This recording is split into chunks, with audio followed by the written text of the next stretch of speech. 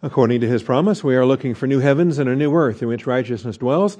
Therefore, beloved, since you look for these things, be diligent to be found by Him in peace, spotless and blameless, and grow in the grace and knowledge of our Lord and Savior, Jesus Christ. Our growth comes through the Scriptures. Join me, if you would, in Hebrews chapter 4. Hebrews chapter 4, we got a good start on it a week ago, introducing the chapter. It's a powerful chapter. In fact, a lot of folks got excited when they first heard that we were going to do a Hebrews study back in the day because they were all excited about Hebrews 4:12. That the Word of God is alive and powerful, sharper than any two-edged sword. Well, we're going to get there. All right, we're going to get there. It is verse 12, and we've got 11 verses to get to that leads into that, and very significantly leads into that. The warnings that are given, let us fear. Therefore, let us fear, if while a promise remains of entering His rest, any one of you may seem to have come short of it. And that's the warning. And so you need to fear, I need to fear, we all need to fear, because any one of us may fall short. And even if we don't fall short, it might seem to us that we have fallen short. And so we want to make certain that we are keeping our eyes fixed on Jesus, the author and finisher of our faith. Before we get started, let's take a moment for silent prayer and call upon the Father to bless our time of study. Shall we pray?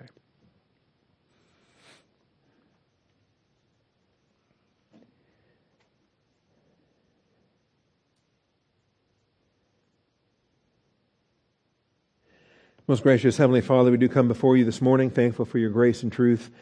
Thankful, Father, that moment by moment, day by day, hour by hour, Father, you are the faithful one, and you never lose anything in your plan, Father. You never miss an hour.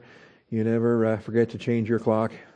Father, your plan is perfect, and you go forth in accomplishing your good pleasure, to glorify your Son, to bless us, to bring us from the cross to the crown. So, Father, teach us these principles, open our eyes to these applications, foster within each one of us the fear of the Lord that this verse commands. I thank you, Father, and I praise you in Jesus Christ's name. Amen. All right, and so as we deal with this promise, and we talked about these principles a week ago, the let us fear imperative, the author includes himself in this. He's very fond of this, these cohortative expressions that are in the first person plural. They're not second person plural imperatives where somebody is barking orders at somebody else, telling y'all, you guys do this. The author includes himself, and he says, let us do this. And so he involves himself in so many of these commands throughout the book of Hebrews. And so this is what we see here. Let us fear. And the author of Hebrews, whoever it is, if it's Luke, if it's Barnabas, if it's Paul, whoever the author of Hebrews is, he includes himself in this exhortation that he doesn't want to lose his fear of the Lord. Because fear of the Lord is a prime attitudinal prerequisite. If we're going to have any acceptable function before God, we cannot do it if we've lost the fear of the Lord. And so the fear of the Lord is a prime attitudinal prerequisite for our acceptable function.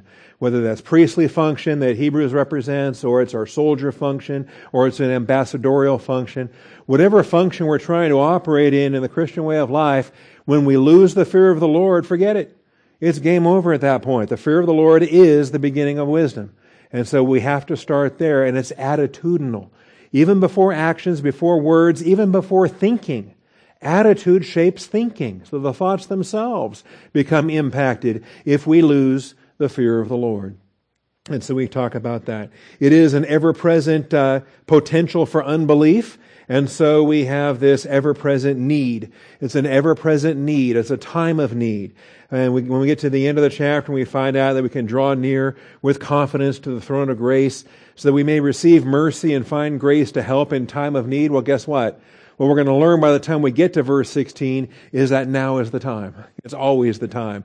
We are always in that time of need because the ever-present snare, that ever-present potential for unbelief.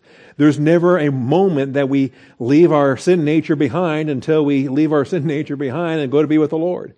All right, so as long as we're still walking this earth in these fallen bodies, we are fallen bodies in a fallen world. And so every moment is this time of need. Without the sanctified fear, we have a certain fear.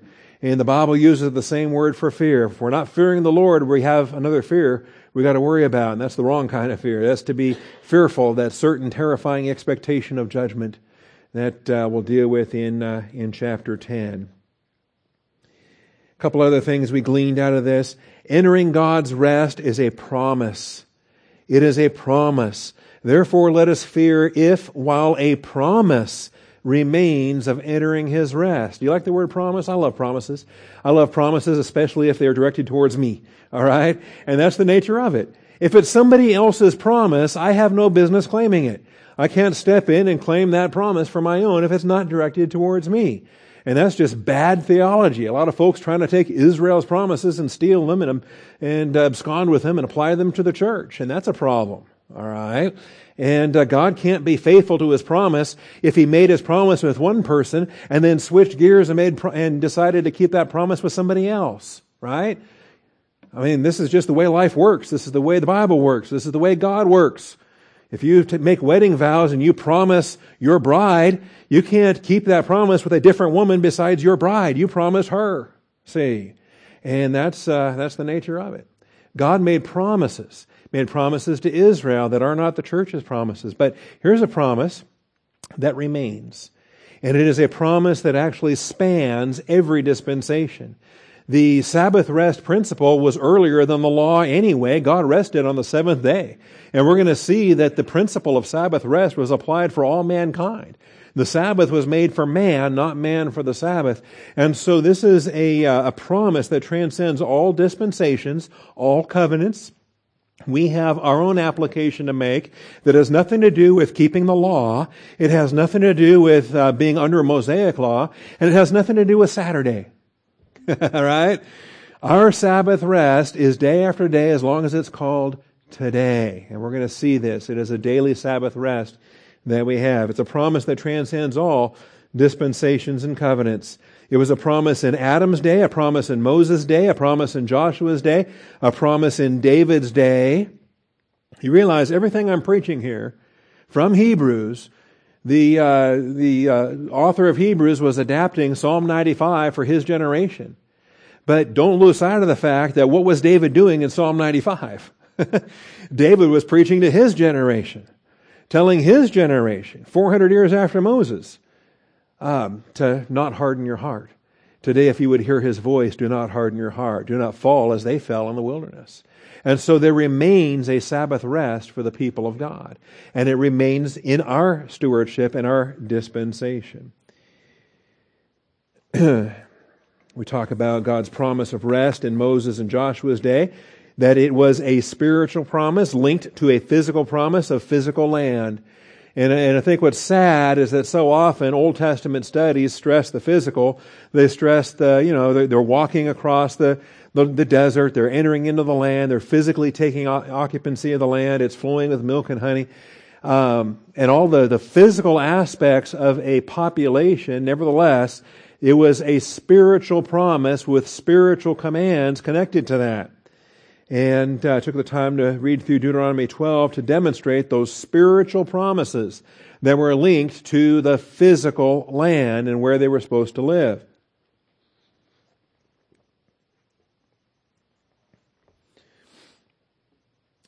Finally, I'm just reviewing last week, and we're going to move on and gain some new ground here this morning. The Exodus generation of Israel failed to enter God's rest corporately, that's nationally, but the promise that remains for the heavenly people of God must be entered into individually. Okay, now this is a big contrast, and this is one that the Scripture itself makes, and we want to be clear on this. More bad theology comes when this gets confused as well. So it says, let us fear, if while a promise remains of entering into His rest, notice, any one of you. Do you see how particular that got all of a sudden? It shifted the focus to an individual application. And you and me and every other human on the planet has to respond to the revealed Word of God by faith. If we don't respond by faith, then it doesn't profit us. We don't reap what it is that the Father designed for us to reap.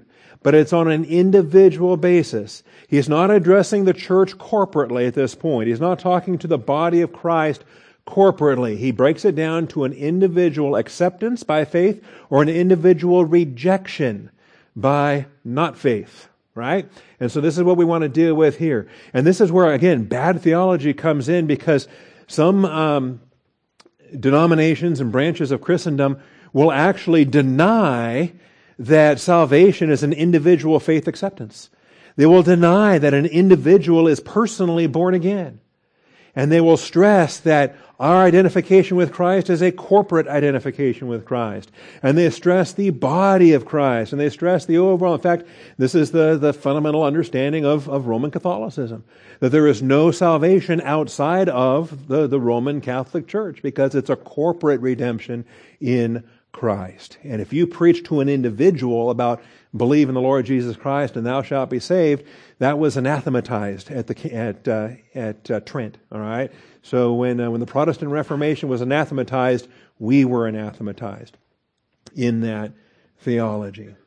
But it's not just that. I've had Lutherans tell me, I've had Methodists tell me, I've had other folks tell me that I have the flawed soteriology when I individualize it. That if I talk to an individual about believing, that's a flawed soteriology. That the church is a corporate redemption and a corporate calling. Anyway, both are true. We don't want to reject the truth by falling into that either-or trap. Any one of you may seem to have come short of it. And then also the recognize of seeming. That sometimes we don't fall short of it, but we think we do. Okay? Sometimes we don't, but we think we do. And this is a verb for thinking that just assumes something or presumes something or supposes something. All right? Of all the different thinking verbs that we have in Greek, this is the one where, well, it just kind of seems that way. All right? And it's a lame verb for thinking, but it would seem, it would think, it's dokeo, it might seem that we've fallen short of it. Well, think again. Think again. Okay? Because we're in Christ. All right? We're in Christ. And so when you're walking in Christ, when you're in fellowship, when you're walking according to the design that the New Testament makes clear, well then guess what? You're in that rest. See? You are walking in His rest. And we're going to define that as well when we talk about the mechanics here. How do I do this? I want to do this today. How do I do this? Well, are you in fellowship? You're already doing it, but you want to do it better. And I'll show you how. All right. Which gets us now to verse 2 in the new material. For indeed. This is an old Greek way of saying, are you kidding me? All right. You might seem to have come short of it, but let me tell you something. We have had good news preached to us. We are evangelized ones. We are good news preached ones. And it's to try to convey this, it gets a little wordy, it gets a little awkward, and it's kind of it's a periphrastic expression, which is kind of a roundabout way of saying something. And so think about perimeter phrasing, and you can remember periphrastic. Okay, so a periphrastic expression is where you're going around and you're kind of finding the long way around to get you there. And by doing that, though, you can really make a point. You can make it powerfully, and that's what the text is doing here, because it doesn't say that somebody preached the gospel to us. It says we are. It's a verb of being. It's Amy. It's the I am verb of being. And so you and I are. It is a verb of stated being. We are having been evangelized ones.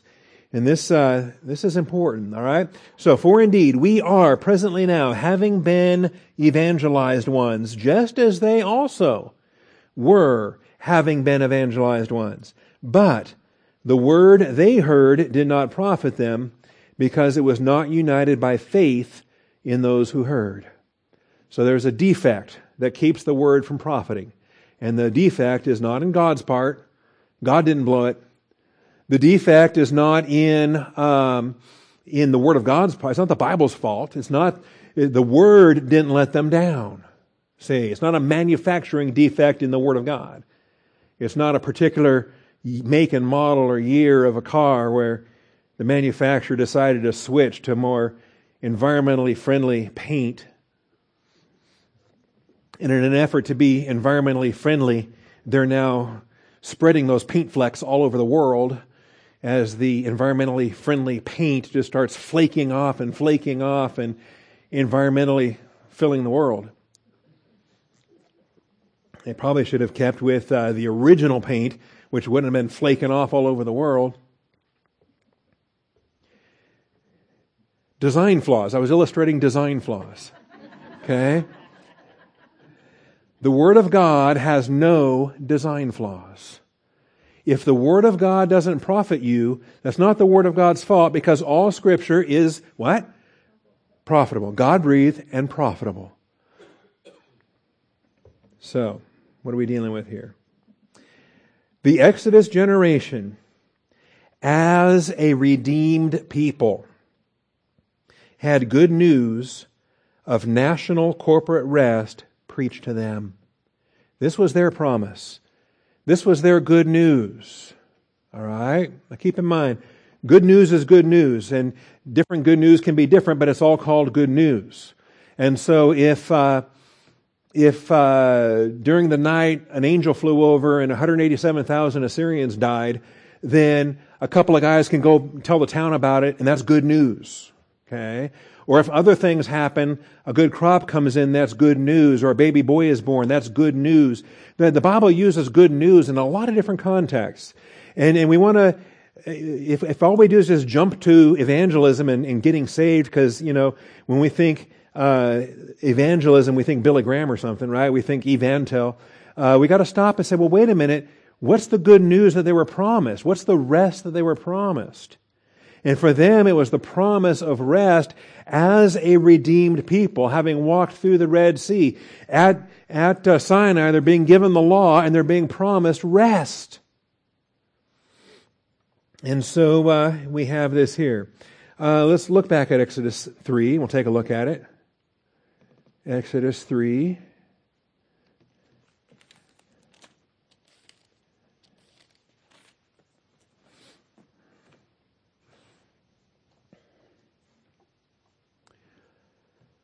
So, this is the burning bush, and Moses is receiving his commission, and in the process of this, verse 7, the Lord said, I have surely seen the affliction of my people who are in Egypt, and have given heed to their cry because of their taskmasters, for I am aware of their sufferings. So I have come down to deliver them from the power of the Egyptians, and that's not all. So deliverance is one thing that he said he was going to do, but what else? And to bring them up from that land to a good and spacious land, to a land flowing with milk and honey, to the place of the Canaanite and the Hittite and the Amorite and the Perizzite and the Hivite and the Jebusite. All right, so this is the promise. And it's a two-sided coin. It's deliverance is the first part, but then bringing them into the land is the second part. All right, and so keep those separate. Don't confuse those.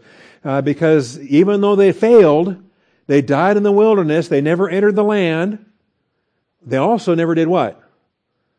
They also never lost their salvation. They also never went back to Egypt. They were never restored back to a bondage relationship. Understand that. So failure to enter rest is not the same as losing your salvation or going back to a bondage circumstance, a pre-redemption or unredeemed state. They died in the wilderness as a redeemed people. A redeemed people died in the wilderness. And that's what we're being warned against. Because we are a redeemed people. We don't want to die in our spiritual wilderness. We want to enter into the rest that He's designed us for. Still in Exodus 33. And notice all those statements were I will statements. I will bring them. I will bring them. Exodus 33. And by the time we get here, we have the Ten Commandments, we have the golden calf, we've smashed the tablets, Moses is angry. And then they're going to proceed forward. And in Exodus 33, verse 14, well, let's see. Back up just slightly. Verse 12, so Moses said to the Lord, see, you say to me, bring up this people. But you yourself have not let me know whom you will send with me. Moreover, you have said, I have known you by name, and you also have found favor in my sight. So Moses has a bit of a complaint here. Now therefore, I pray you, if I have found favor in your sight, let me know your ways, that I may know you, so that I may find favor in your sight. Consider too that this nation is your people. And so I think this is vital. And I think this is important for us to recognize as they're moving on, as this promise is stated. Look what he says here. But what's Moses complaining about? That this is God's assignment.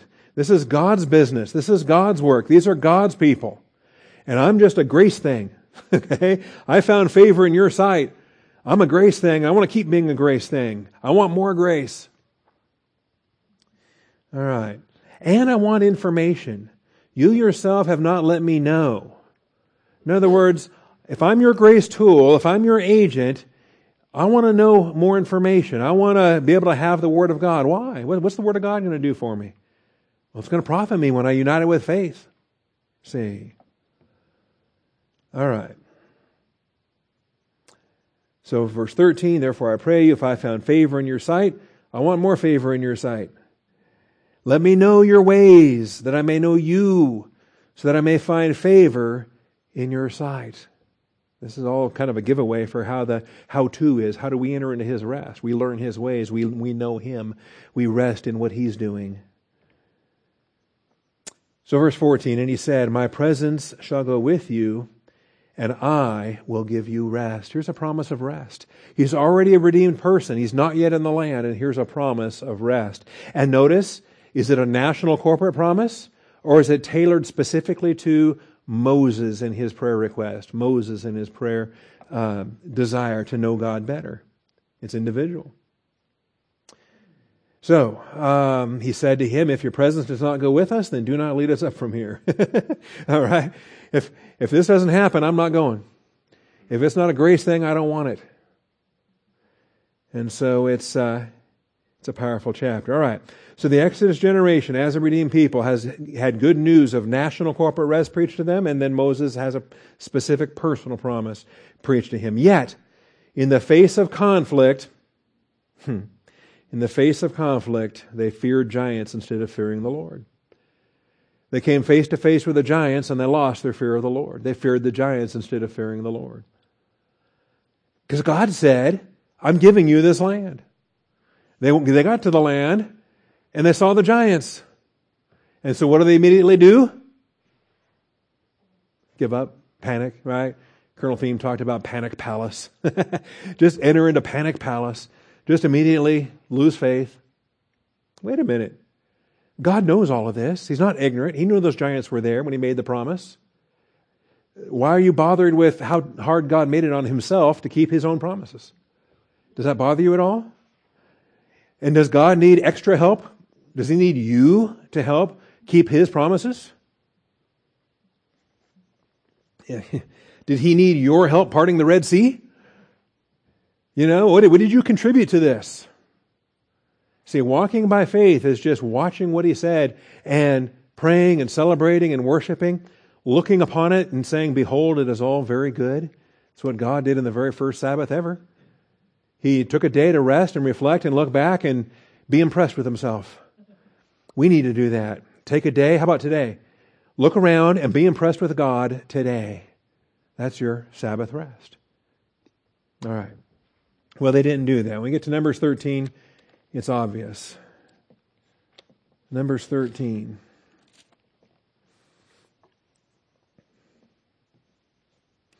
And it's a fun chapter. We have all the names that are sent out, all the spies. Each one is a prince of his tribe. And they're sent forth to spy out the land.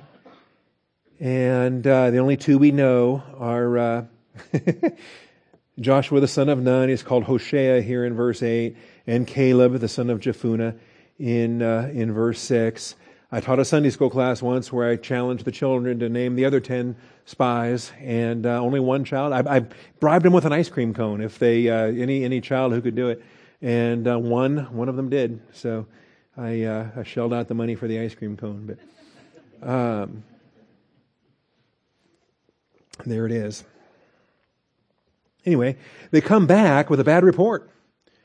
And then when they come back, they were supposed to report about the land and who's living there and all the details. Is it fat? Is it lean? Are there trees or no trees? Bring back some samples. And so that's what they do. The problem is there's giants in the land. And so the spies return in verse 25 from spying out the land at the end of 40 days. They proceeded to come to Moses and Aaron, to all the congregation of the sons of Israel, in the wilderness of Paran at Kadesh. And this is the famous Kadesh Barnea rebellion. And they brought back word to them, to all the congregation, showed them the fruit of the land, told them and said, we went into the land where you sent us. It certainly does flow with milk and honey. This is the fruit. Nevertheless, there's always a but, right? Yeah, but the people who live in the land are strong. The cities are fortified and very large. Moreover, we saw the descendants of Anak there, the sons of Anak. These were giants. These were Nephilim giants. Amalek is living in the land of the Negev, and the Hittites and the Jebusites and the Amorites are living in the hill country, and the Canaanites are living by the sea and by the side of the Jordan. And so this is their problem. And this is the failure that we all go through on occasion. This is the, well, I would love to obey you, except I have this problem. Okay? Well, it's nice that you promised me this, but I don't think you can do it. Or I don't think I can do it. Or any other expression of negative volition, of an absence of faith, because I lose my fear of the Lord. So Caleb quieted the people before Moses and said, we should by all means go up. This is another way to say, are you kidding me? Look at this. Look at how great this is. God promised us this land. We're going to win this battle. Think about it. Do you like knowing in advance that you're the winner? Can you know in advance that you're the winner? Well, you can if God promised you're the winner. And if God goes before you and God's giving you this land. So if you know that it's guaranteed that you can't lose, don't you want to go up against the biggest army you can? How spectacular is that going to be? Give me some big giants, okay? Caleb's excited. Yeah. If you know that you can't lose the next... Of course, you're not gamblers. You would never go to Las Vegas or anything. But if you knew that you could not lose the next bet, would you bet $10 or $100 or $1,000? What would you scrape together if you knew for a fact that you cannot lose? Okay? Yeah, I see the wheels turning now. The little carnal mind is getting all. But if you know militarily that you're going to win this next war, because God's going before you and God promised that you can't lose this war, then, hey, yeah, bring on the giants. Bring them all on. Who cares? Boy, this is going to be spectacular. Are you guys afraid of Armageddon? Knowing that we're going to ride white horses, we're going to be following our Savior riding on his white horse, that he is going to shatter the forces of Satan, that he is going to lay hold of Antichrist, that we win, right? Anybody afraid of Armageddon? I'm not. Man, I think that's great. And I'm not too confident on the horse yet, but I figure I'm going to have a resurrected, glorified body. Even if I fall off, it can't hurt. All right? Anyway, I'm not afraid of Armageddon any more than these guys should have been afraid at Kadesh Barnea, but they were. They lost their fear of the Lord. So Caleb quiets the people before Moses and said, we should by all means go up and take possession of it. We will surely overcome it. But the men who had gone up with him said, we are not able to go up against this people. They are too strong for us. See? Problem in their logic. It's not our ability. It's not our strength. It's God's promise that we should be claiming here. Our ability and our strength is irrelevant. So they gave out to the sons of Israel a bad report of the land, which they spied out. And so there it is. The people we saw are men of great size. We saw the Nephilim. There's Nephilim after the flood. How'd they survive? Well, they came back. How'd they come back? The sons of Anak are part of the Nephilim, and we became like grasshoppers in our own sight, so that we were in their sight. And so there it is. Now it crosses into chapter 14. It goes on down. There's one other attempt that's made here. Joshua tries to speak up. They're going to fire Moses and try to appoint a new leader. And so Joshua's going to speak up, and they're going to tear their clothes and say, quit rebelling against the Lord. You're not rebelling against Moses. You're rebelling against the Lord. And do not fear the people. 14:9 says, do not rebel against the Lord. Do not fear the people of the land. They will be our prey. We're the winners here. They just look big and tough. We're going to win. Their protection has been removed from them. We learn that angelic forces sweep through, and all of their demonic and strength and demonic empowerment, all their courage is gone. They're shaking in their boots by the time the Jewish humans walk across the river. All right. But all the congregation said to stone them with stones. So the glory of the Lord appeared in the tent of meeting to all the sons of Israel. And this is the issue here. Now notice, the Lord said to Moses, how long will this people spurn me? Good question. How long is God's long suffering? He is slow to anger, but how long are they going to keep provoking him? Because eventually slow to anger runs out and the wrath of God gets applied. How long will they not believe me? Not believe me, despite all the signs which I have performed in their midst. So accountable for their lack of faith because he's demonstrated his power. They walked through the Red Sea on dry ground. And yet now they won't believe the promise. So I will smite them with pestilence and dispossess them. I will make you, talking to Moses here, into a nation greater and mightier than they. And Moses said to the Lord, nope, can't do that. If you do that, the Egyptians are going to hear about it. And here's what they're going to say. They're going to say, you could bring them out of Egypt, but you couldn't bring them forward and you couldn't bring them into the land. Because you had a promise with two sides to it. You had a redemption side to it and you had a rest side to it. And you were great on the redemption side. Now the Egyptians are going to say, you couldn't do the second part. And your name will be brought into disrepute. They will tell it to the inhabitants of this land. They have heard that you, O Lord, are in the midst of this people. So this becomes the application there. Look, you did it. You have to do this. You have to do this. So anyway, the confession works. The plea works. God listens to Moses. He forgives. He says in verse 20, the Lord said, I have pardoned them according to your word. Notice that? It's causative in response to Moses' prayer. It's causative. He didn't earn it, didn't deserve it, but it's causative. It's contingent upon Moses' prayer. But indeed, as I live, the God who cannot lie takes a vow, and he stakes it on his own life, the God who cannot die. He says, as I live, says the Lord, all the earth will be filled with the glory of the Lord. Surely all the men who have seen my glory and my signs which I performed in Egypt and the wilderness, yet have put me to the test these 10 times, and have not listened to my voice, they shall by no means see the land which I swore to their fathers, nor shall any of those who spurned me see it. This is what Hebrews talks about when it says, I swore in my wrath, they shall not enter my rest. All right, so this is the Exodus generation. This is what we have to warn ourselves against. But why? Because we are the body of Christ. As a redeemed people of God, we have good news of rest preached to us. Good news of spiritual, mental attitude, rest. And we don't have to go live in a land grant. We don't have to go live in a particular geography in order to enjoy the spiritual blessings of this rest.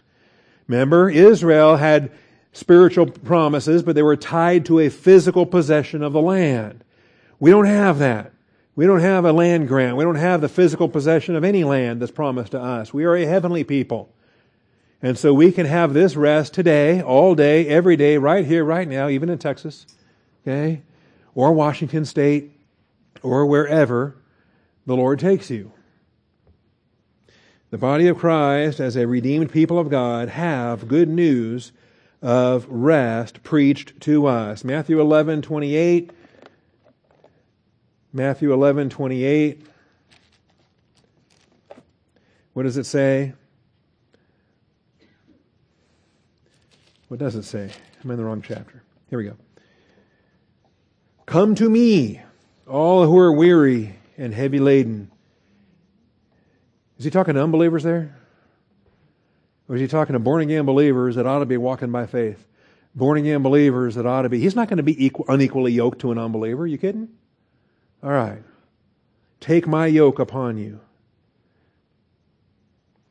Come to me, all who are weary and heavy laden, I will give you rest. This is not a Billy Graham evangelism. I've heard it used that way. But this is for believers who need to be walking with the Lord, who need to be walking in that rest. I will give you rest. Take my yoke upon you and learn from me. Remember, Moses wanted to learn. Moses wanted to know God better. So what happens here when you're yoked together with Jesus Christ? Spend some time with Jesus and see how well you get to know Him. Okay? Desert Storm, I drove 26,000 miles in a Humvee with my first sergeant. You get to know a guy driving 26,000 miles in a Humvee. All right? And he was a believer, and we had a lot of prayer together, and we could sing hymns together and talk about different things. If you're yoked together, remember the yoke has 2 holes in it for 2 oxen? So take my yoke upon you and learn from me. For I am gentle and humble in heart, you will find rest for your souls. You want to enter into His rest? Walk with Jesus. My yoke is easy, my burden is light.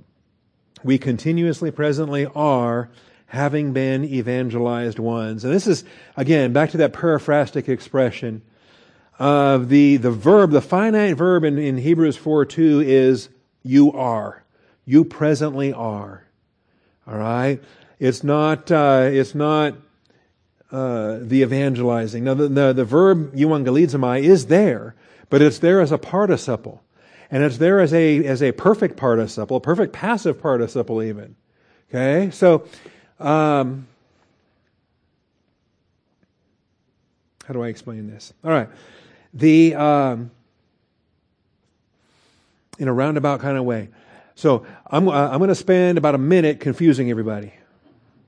Okay? And so that's going to be an active voice on my part. I'm going to be confusing. So I'm going to spend about a minute confusing the entire room. Now, when I'm done doing that, I will no longer be actively confusing anybody. However, everybody that went through that process is going to be sitting here in a present continuous state. You will be. Continuously, presently be, right? I am, you are, we are, they are. It's a state of being. And so, you are going to be having been confused ones, right? In my illustration. You will all presently be having been confused ones. And depending on how successful I was at the time, your status could last quite a while, even eternally. 50 years from now, you may think back and what in the world was he talking about? Okay? And this is the point. Because God made a promise. God issued good news. We received the good news. We are the recipients of the good news message. So we are having been evangelized ones. And we should presently and continuously be having been evangelized ones. Having been good news preached to people, right? The good news was preached to us. It's passive voice. We didn't do the preaching. It was preached to us. We had good news preached to us. And we are presently having been evangelized. I don't want to use the word evangelize because then you start thinking Billy Graham again. All right? We have had good news of rest preached to us. And that's what we are. We are. Okay? Now, is God a liar? Is God shady? Is God unreliable? Have we ever had people make promises to us and based on their proven track record, we're rather skeptical? We take it with a grain of salt or 100 grains of salt. Okay? Yeah, you've promised that, but you promised other things, and yeah, well, heard that before. Okay? And so, with those kind of shady, unreliable people, then I might want to, tell me again? Could you promise me that one more time? Can you promise that some more? Can you add some evidence to that promise? All right? That's not God. And so we don't need constantly repeated promises of rest. We can receive it one time, and then eternally we can be those that have received the good news. And that's who we are. We are the body of Christ. We are church-age believer priests. We are those that have received the good news that being yoked to Jesus Christ, we have this rest. Come to me, all who are weary and heavy laden, I will give you rest. We've had rest promised to us. And we don't need it to be promised over and over and over again. We presently are, having been promised ones, having been good news preached. So, what's stopping us? Are we waiting for another promise? Are we waiting for a better promise? Do we need to see some signs first? You know, I'm a saved one. He's already promised me everything. Every spiritual blessing in the heavenly places in Christ. What else do I need? I'm going to trust Him today. I'm going to walk with Him today. I'm going to enter into that rest today. There's nothing else He can promise me to add to what He's already given me, which is everything. There's a similar construction in Ephesians 2, 8, and 9, in case you're interested. Ephesians 2, 8. And everybody knows Ephesians 2, 8, and 9, right? Who has not memorized Ephesians 2, 8, and 9? For by grace you have been saved through faith, and that not of yourselves. It is the gift of God, not of works, lest any man should boast. Let me unpack that for you. It's a very similar paraphrastic expression whereby having been saved is not the main verb. The main verb is you are. You presently are. It is a continuous action, present state of being. You presently are. Okay? And so think about it. Think about the eternality of that. Think about the duration of that. Think about the glory of that. Think about, when God says, I am, does that get your attention? And that's significant. I am, presently, continuously. State of being, that's God. The I am. Well, here's an I am that we can state. Because the verb here in verse 8 is you are. You presently are. For by grace, all y'all, second person plural, for by grace, all y'all, presently now, today, are continuously having been saved ones. Does that make a difference? There's a powerful difference. Because the having been saved is perfect passive participle. It is past completed action, present ongoing results. It's signed, sealed, and delivered. It's done. Tetelestai, it is finished. Another perfect tense, right? It is finished. It is written. We are having been saved ones. Presently, continuously, forever. Anyway, it's a powerful way. So this is what we deal with here. All right, now, why does the profitable word not profit? Well, 2 Timothy 3:16. If all Scripture is God-breathed and profitable, then why doesn't this profit? Well, we're told it's because it's not united by faith in those who heard.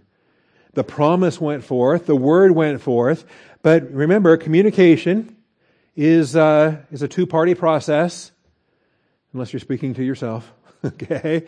Normally, in communication, there is a speaker and there is a hearer. There is a person that is making the promise and there is a person that is hearing the promise. And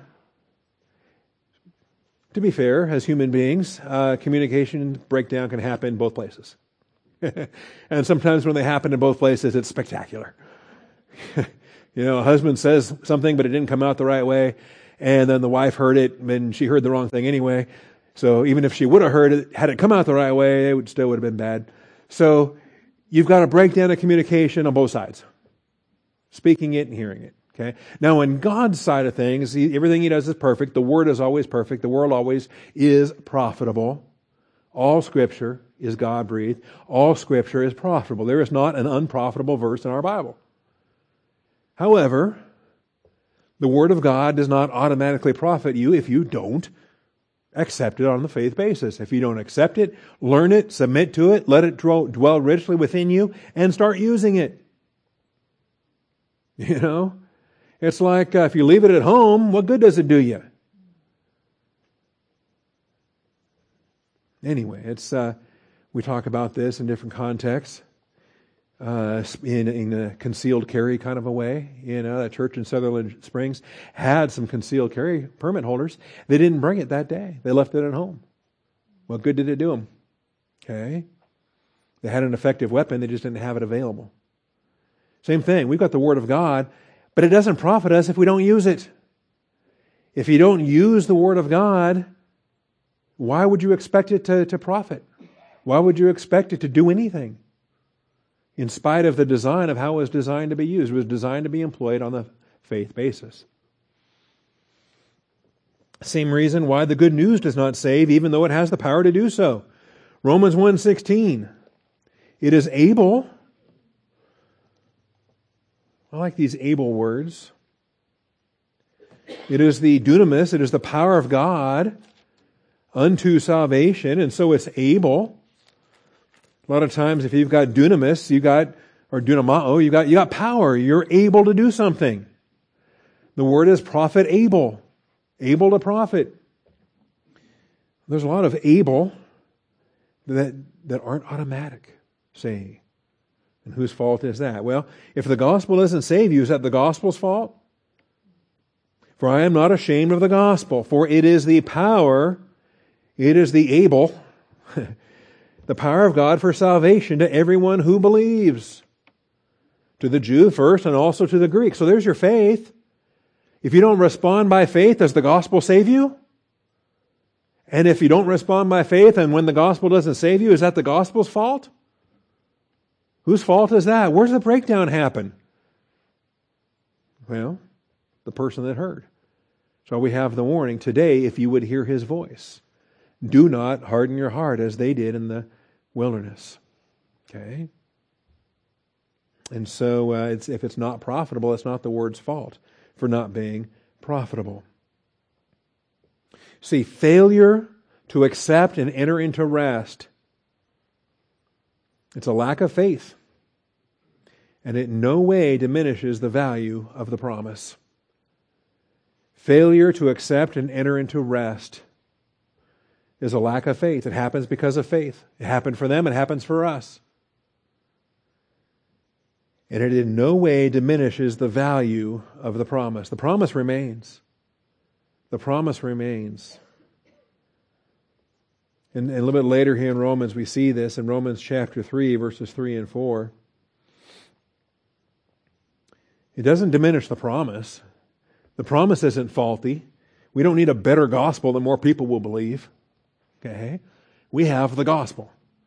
And there's nothing wrong with the gospel. It's the power of God unto salvation. But if they don't accept it, if they don't receive it, if they don't respond by faith, is that the gospel's fault?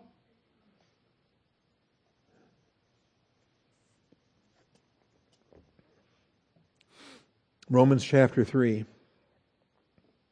What advantage has the Jew, or what is the benefit of circumcision? Great in every respect. First of all, and I like the way Paul lists a first, and then he never gets to a second or a third, not for several chapters. He finally gets around to a second later on, but not in this chapter. But first of all, they were entrusted with the oracles of God. Wow, what a benefit. Here is the Jewish people in the ancient world, and Hebrew prophets are recording Hebrew scriptures. Where else would you want to live in 1000 BC? All right?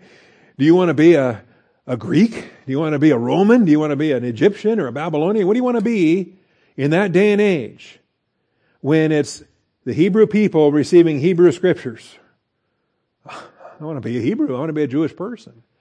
You talk about a great advantage. Now, does that, because they had the scriptures and they had the prophets and does that mean everybody got saved automatically and they just, they did everything right? No, sadly, they had the Hebrew prophets, they had the Hebrew scriptures, they had God dwelling among them, and for much of their history, they became bigger idolaters than all those other Gentile nations around them. How sad is that? Okay. Was that the fault of the Word? Did the Word let them down? Not at all. Does not diminish the promise. So what then? What then? Romans 3:3. If some did not believe, and now here too, what do we have? We have a fine-tuning of the context whereby we recognize there's a national calling, there's also individual responsibilities. Individuals must receive eternal life by grace through faith, no matter what their nation's doing. So what then? If some did not believe, their unbelief will not nullify the faithfulness of God, will it? Does it nullify the promise? Does it make God less faithful? May it never be. Rather, let God be found true, though every man a liar, as it is written. So the breakdown is it's not a problem with the gospel. It's not a problem with the Word of God. If the Word of God doesn't profit, you're not walking by faith. You're not accepting it by faith, and you're not living it by faith. That's where the breakdown takes place. So failure to accept and enter rest is a lack of faith. For we... Oh, I don't have this next slide ready. All right, when we come back next week, we're going to see how we enter that rest. For we who believe enter that rest, as he has said. And we're going to talk about we who believe and the present tense of entering. And what does it mean to apply the Word of God in our testing? We get to enter that rest, just as he has said, as I swore in my wrath, they shall not enter my rest. Okay? We're not them. We enter into his rest, and we're pleased to do so. All right. Let me close with prayer, and then we'll transition on into our communion table. Heavenly Father, we thank you for the blessings that we have to study the Word of God, to study the living and abiding Word of God, Father, that is just as alive today as it was back then. And Father, today we have the issue in front of us. Are we going to hear your voice? Are we going to harden our hearts? Are we going to unite by faith the Word of God that's gone forth? And Father, we are, having been evangelized ones, we are the recipients of your promised rest. Recipients of the promise. And so we want to enter into that rest today, right here, right now. We want to stop from our works even as you stopped from yours. And Father, show us what it takes to do this. Open our eyes to see how simple this application is. Father, I thank you for your Son. I thank you for the work that he accomplished. His tetelestai statement of victory, it is finished. We get to commemorate that today, Father. We get to proclaim the Lord's death until he comes. And I thank you for the blessing that we have as having been saved ones and having been evangelized ones, that we can operate in that faith rest today. So, Father, continue to bless our time together as you've blessed our study. Bless our worship. Bless our communion. Bless all that's done for the glory of Jesus Christ. I thank you in his most precious and holy name. Amen.